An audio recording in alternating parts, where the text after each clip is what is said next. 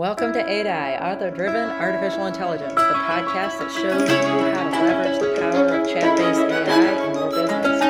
I'm your host, Laura, and this is my co-host.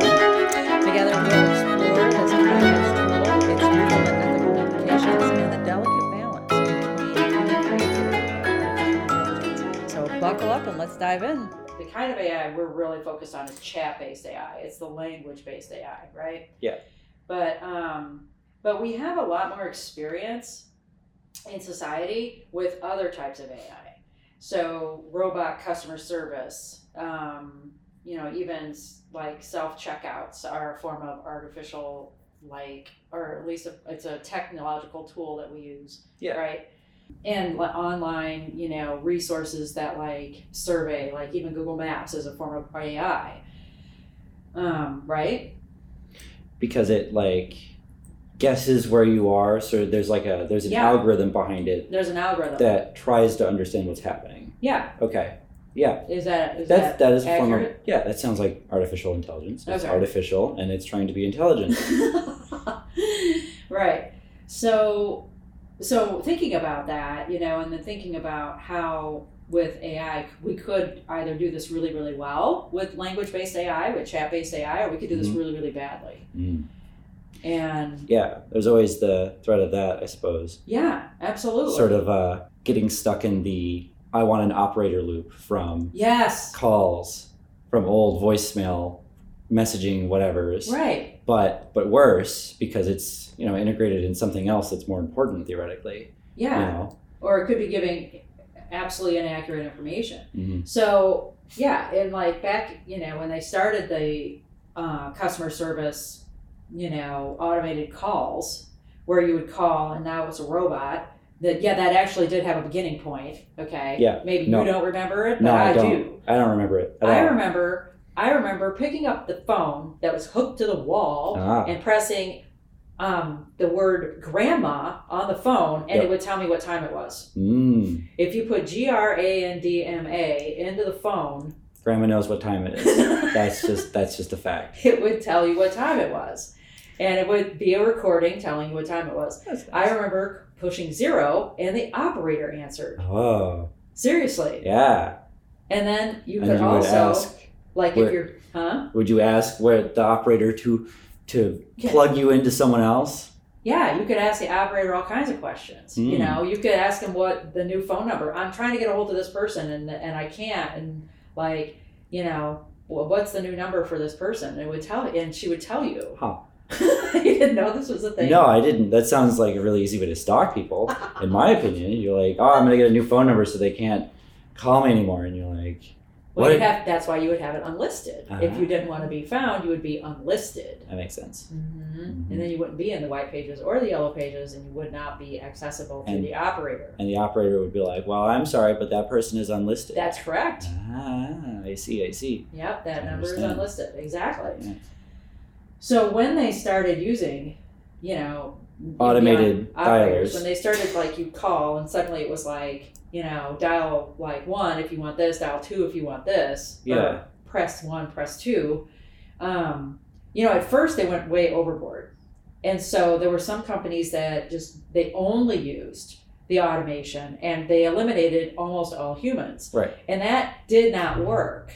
Okay. It did not work because without somebody there at some point to answer the questions that the robot isn't prepared for, isn't programmed for, it just, everybody was super frustrated and everybody hated it. Huh. And that makes sense. I feel as if my questions weren't answered for what would feel like a routine call, maybe weeks ago, with what you're describing, then that would be really frustrating. Right? Well, you couldn't even leave a message or anything. Right. I mean, there was just no option for that. Yeah. That was a misuse of customers of AI. So they see this technology to think, ooh, look at all these things it can do, but it's much more limited than they think it is, right?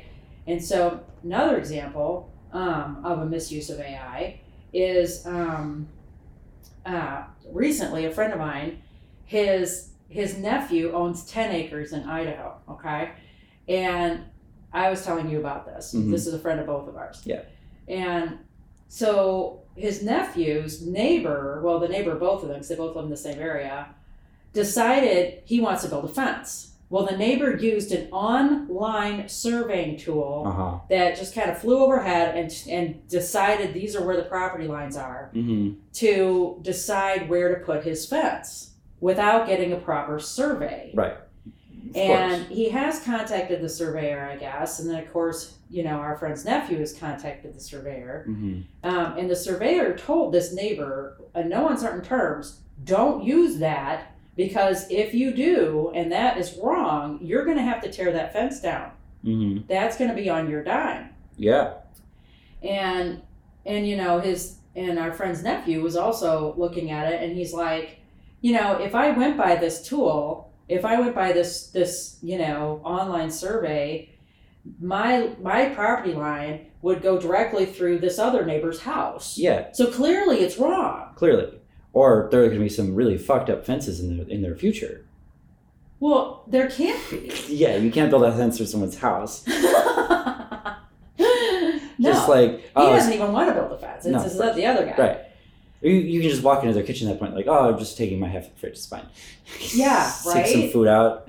Right. It doesn't work. No, and they have to get the human surveyor out to do the actual process, the work that requires innovation. It requires thinking outside the program. And, at this point with AI, and really no matter how sophisticated our AI gets, it's never going to be as sophisticated as a human brain. Maybe people think, oh, no, it's going to be. No. I can't imagine that. It's like we still don't have models of the weather that actually predict the weather. Yeah, well, and there's a whole area of science that's dedicated to that.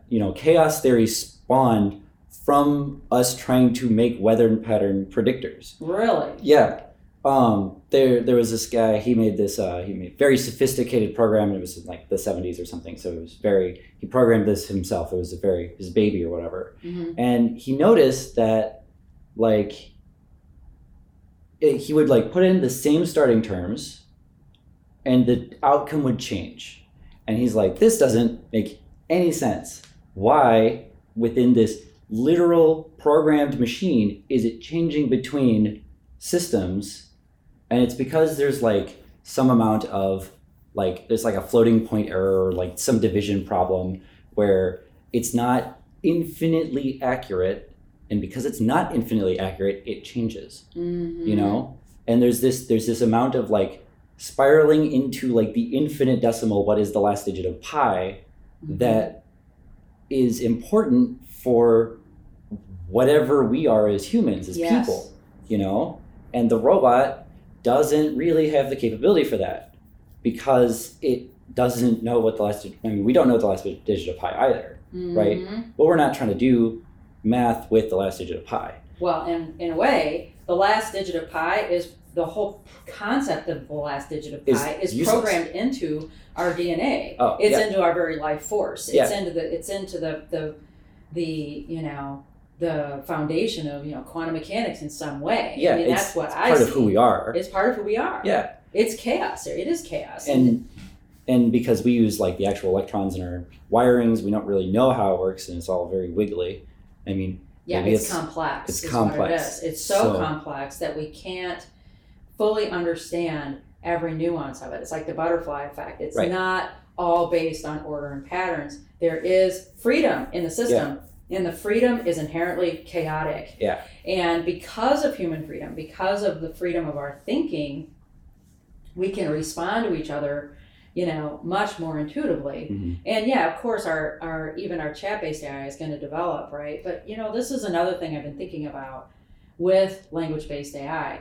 We give personhood to anything that has language. Or a face, really.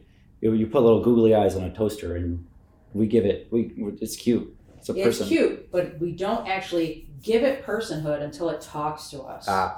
Oh, yeah, that's fair. Yeah. You see where I'm going? Yeah, I see what you're saying.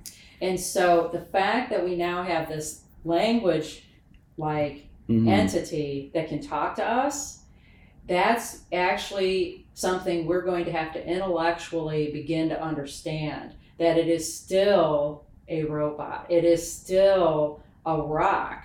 Like you said, it's a rock we've tricked into thinking. Yeah. And man, that was a poor decision. That poor rock. I feel for it, man. But it's not actually we tricked it.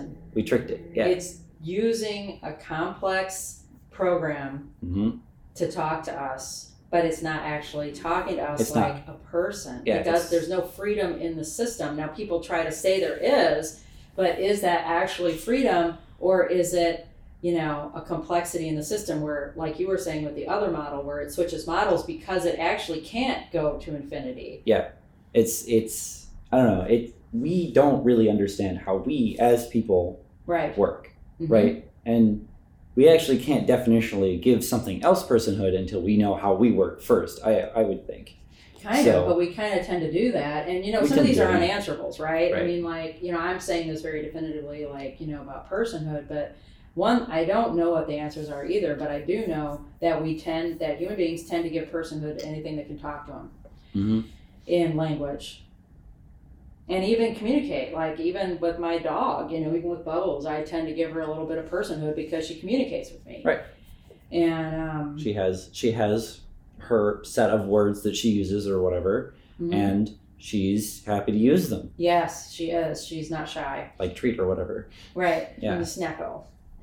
But yeah, I mean, so if we try to take AI and actually replace humans, I think it's ultimately going to end in failures, which is interesting when you think about these fully automated McDonald's that have no humans. Have they already started making those? Yes, they have. Oh, boy. I think there's 3 of them. Ugh. And I will be very interested to see what happens. Yeah, I wonder how the quality of food will be. It might be better, actually. At least no one's going to be spitting in it. Certainly no one's going to be spitting in it. We're not going to get any Burger King foot lettuce either. That was a fun trend. What was that? It was like a meme, like it was this picture online of this guy just like standing in his work shoes in like 2 trays of lettuce at Burger King. And it's really gross, right? And then this got really popular because it was someone that had really, really funny, like monotone, like way of announcing it. I'll show it to you later. It's great. Oh my gosh. No, it's super funny. You're not gonna get any of that. But like it's well, and something that I know. I've previously worked in a die-cast factory, and they were trying to get machines to automate the actual process of like pulling the metal out and like putting it on the line, right? Because obviously, like this is horrifying fact. You got to stand like 5 feet from the thing that is like 1,200 degrees centigrade. Gosh. Yeah, no, I'm like, you guys got to be burning up. They're like, yeah, we're hot, and they're like wiping sweat off of them in the middle of winter. It's weird. Whoa. And like that's just how far they have to. That's the length of distance that they have to be to not get burnt. They'd rather be closer so they don't have to have as much like leverage and drop it as often or something. But they were trying to have machines to automate this, right?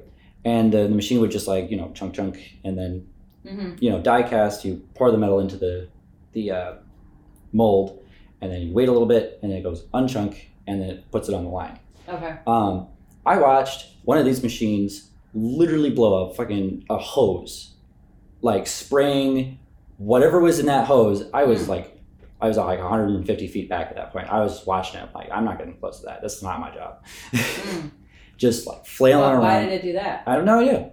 But it wasn't working. They never got those machines working while I was there. Well, it maybe it was human error, but maybe it was just that the machine was trying to do a very complicated process they weren't expecting to be complicated. Because the actual process of because these humans that they would be having pull the metal out would actually also inspect the metal a little bit for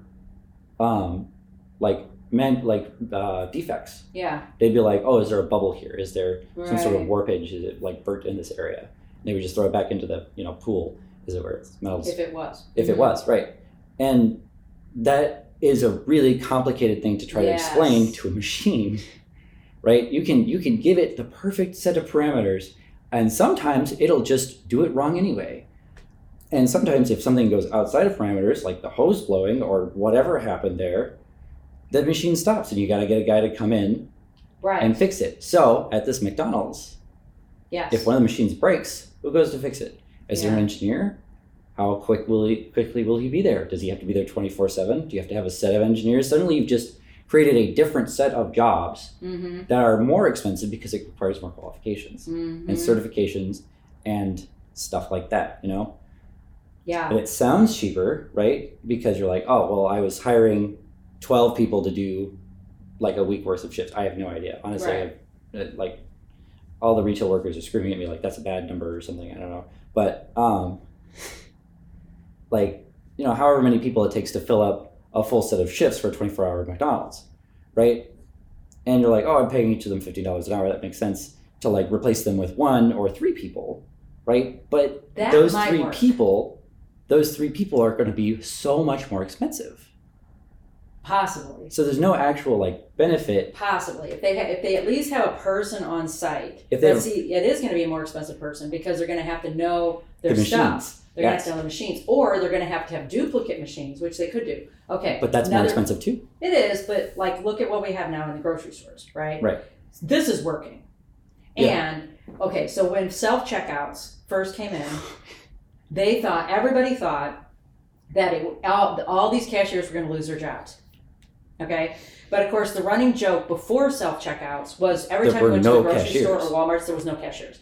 And so they still only had like 3 cashiers. And now they have 2 cashiers that are checking people out individually, and then they'll have 1 manning 10 stations. Right. And so all of us don't have to wait so long to go through the checkout line. Yeah, unless, you know, and there's still like some bugs in some checkout machines. I specifically don't like self-checkout at the grocery store near here because it requires you to put all of your items on the little scale to weigh them. Okay. And the scale is like 1 foot cubic or like squared. So you can't, when I'm getting a lot of groceries, I can't put all my shit on there. Oh. You know? So I have to like push it's not in a bag. And sometimes it like calls for help because it's like, help, he's trying to steal. I'm not trying to steal. This banana. But these pizzas, like, come on, just let me check the things, you know? And so I go through the regular line with regular people because those people are already scanning it and it's less hassle. It is less hassle in those situations. It's also less hassle to have the option of self-checkout because you can get out of the grocery store a lot faster. Yeah, if you don't have a lot of stuff, you get just zoom out. You always have that one cashier that's there to help you if something goes wrong or if you can't figure something out. And that or if is you're buying booze. That's the key. Yeah. So, you know, and this is kind of the point of it when that's how we should be using this chat-based AI. See, that's how to use it. It is not going to replace people. So even in the grocery store, there's still 3 checkout people, but things are a lot more convenient for the customers, and they're probably less of a hassle for the cashiers. Yeah, most of the time, because the people who are in a rush, who are usually going to be way more stressful for the cashiers, going through the self-checkout. Right, exactly. And so if we apply that logic to the chat-based AI, okay, what we don't want to do is the 90s customer service where you literally couldn't get a hold of anybody when they first instituted it. But on the other hand, going towards this, you know, model where we use it in a way that facilitates our productivity, that helps us serve better and serve more completely, more effectively, right? And that lets us be more creative. Yes, it allows us to be more creative. It changes our work, but it makes it better. Yeah. And this is possible, and this is not only possible, it's probable as long as we use it intelligently. Yeah. No one wants to be like a people don't really want a blacksmith anymore, right? Right. Nobody wants to be in front of that hot fire. Sometimes there's some people, they're super into it, and it's great. Yeah. I love those people. Go. But they're outliers. They're outliers, and they're very niche, and they're usually doing very creative things with the blacksmithing. There you go. You know, or they're doing it for like the aesthetic of it. There's a historical, like, I'm doing this because I'm like keeping this tradition alive, or something similar to that, right? I'm investigating old techniques. They found an old technique of Vikings would sprinkle bone dust onto their swords when they were smithing them. This actually made like little nanocarbon tubes. Whoa. Really strong steel, very funny. And the Vikings were doing it because they're like, yes, Gunther, give my blade strength. Oh my God. It's like putting this spirit. It was giving the blade strength, and that's why they kept doing it. Because because it worked, and they're like, yes, Winter Sword. And it's just, things like that. It's like these things that are like by happenstance, but being it's creative, and they're free. Right, They're expressing their freedom to do whatever they want. And for all of the nuts and all of the screws and all the bolts, we have a machine just for 24 hours a day punching out like hundreds of thousands of these things, because we use an insane amount of metal all the time. Yeah. It's unfathomable. Staggering. Yeah. Like for me, I look at a building, I'm like, I wonder where those rocks came from. I mean, isn't it crazy? It's so huge. I can't understand it. I can't even understand, and I've told you this a million times, how is there so much food? Like, it's amazing to me. Well, like, there's enough food to feed the whole world. There is, right. There's a lot of problems. There's a lot of problems with like distribution and stuff, Yeah. Mainly. But here, like, we go in the grocery store, and there's like within a mile of my house, there's like 3 or 4 big grocery stores within a mile. I know. It's totally like mind-boggling, and it's mind-boggling because all of these plants are grown from light, photons and stuff. These are just made out of sunlight or whatever. Like, how does that work? It's amazing. What? It's amazing. And it's so huge, right? And then like huge. The same thing with rocks, or with whatever buildings made of obviously stone. It's limited, but at the same time we do tend to find a way to make it more efficient. And that's exactly what the chat-based AI is. It's going to make our use of language more efficient. Okay, like the first thing I did was I just got in there and I started asking questions about what was important to me. Right? Or what I was thinking about, like menu planning. Yeah. I wanted to see what it could do. Just whatever's on top of mind. Top of mind stuff, Write an email. I write this email and just see what happens. Yeah. Because the other thing that we have to be, the other cautionary tale in the stories that we told earlier, the last one is that accuracy. So this guy that's wanting to build the fence, this neighbor, right, who's wanting to build that fence, he is relying on the tool, the AI tool, the technology, without making sure through a human entity that it's accurate. And so that is also that's the other thing we have to avoid. So as we practice with it, as we just start tinkering around with it, check its accuracy, right? And explore like those boundaries of it, really. Yeah. Well, and like, if you're start asking it questions in order of your level of comfort and knowledgeability, right? So ask it to write an email. You look over the email, it looks good, right? Right. And then as it gets better emails, you can stop looking as hard at it necessarily. You still kind of want to look at the email, right? Check it over, but it's done most of the work for you. It has. You still want to edit it. You gotta train it to use your style, but that's a whole other conversation. That's a whole other conversation. But after you've got it to train your style, you don't have to do as much with it. And there's a little bit of effort in the meantime, but it's easy. And then, then you can start asking it like questions like more like things that you're not as good at. And then if you want to check it, you can look it up on the internet. Right. And do some fact checking. Yeah, or even ask it. It's really interesting. I was doing this one project and I said it had this. There was a concept that it had come up with, and I'm like, this is kind of interesting. I've never heard of this before. I said, give me some scientific studies. Give me 5 sources of scientific studies on this topic, and it couldn't. Oh. Right. So you can even ask it. Are there scientific studies? Yes. What's the? Sources. Give me the facts on this. Where are you getting your facts from? Yeah. And it'll tell you if it doesn't have any facts. It will just tell you if it's making stuff up. It'll just tell you. That's cool. That's good. So this is what I mean by just starting to experiment, and I see this as being like the companies that really get on top of this and they start using this to increase their productivity but like in a systematic fashion. They're going to outpace their competition like nobody's business. Yeah, in many ways that you wouldn't really expect. Yes. And it's like one of those, I feel like, how there's like the office drone job, right? Yeah. Me personally does not understand what they do, but I know they do a lot of spreadsheets. They do a lot of writing up of reports, right? Yeah. You can get a robot to do most of that, that saves so many hours for more creativity. Exactly. And that person who is still managing the project with the AI tool has now, they're managing it, they're putting it into the system, they're getting it out, they're analyzing the results, and they're, submitting the results. And then they have all this time and energy left for the creative part for of the innovation, for the real work that's going to move the needle. Yeah, because the real thing that moves businesses forward is innovation, creativity, right? Yes. And all of the reports and all the stats and all the spreadsheets are just to prove that this thing is going to work. Right. That's it. And like that takes up the bulk of the time, and that sucks. Yeah, exactly.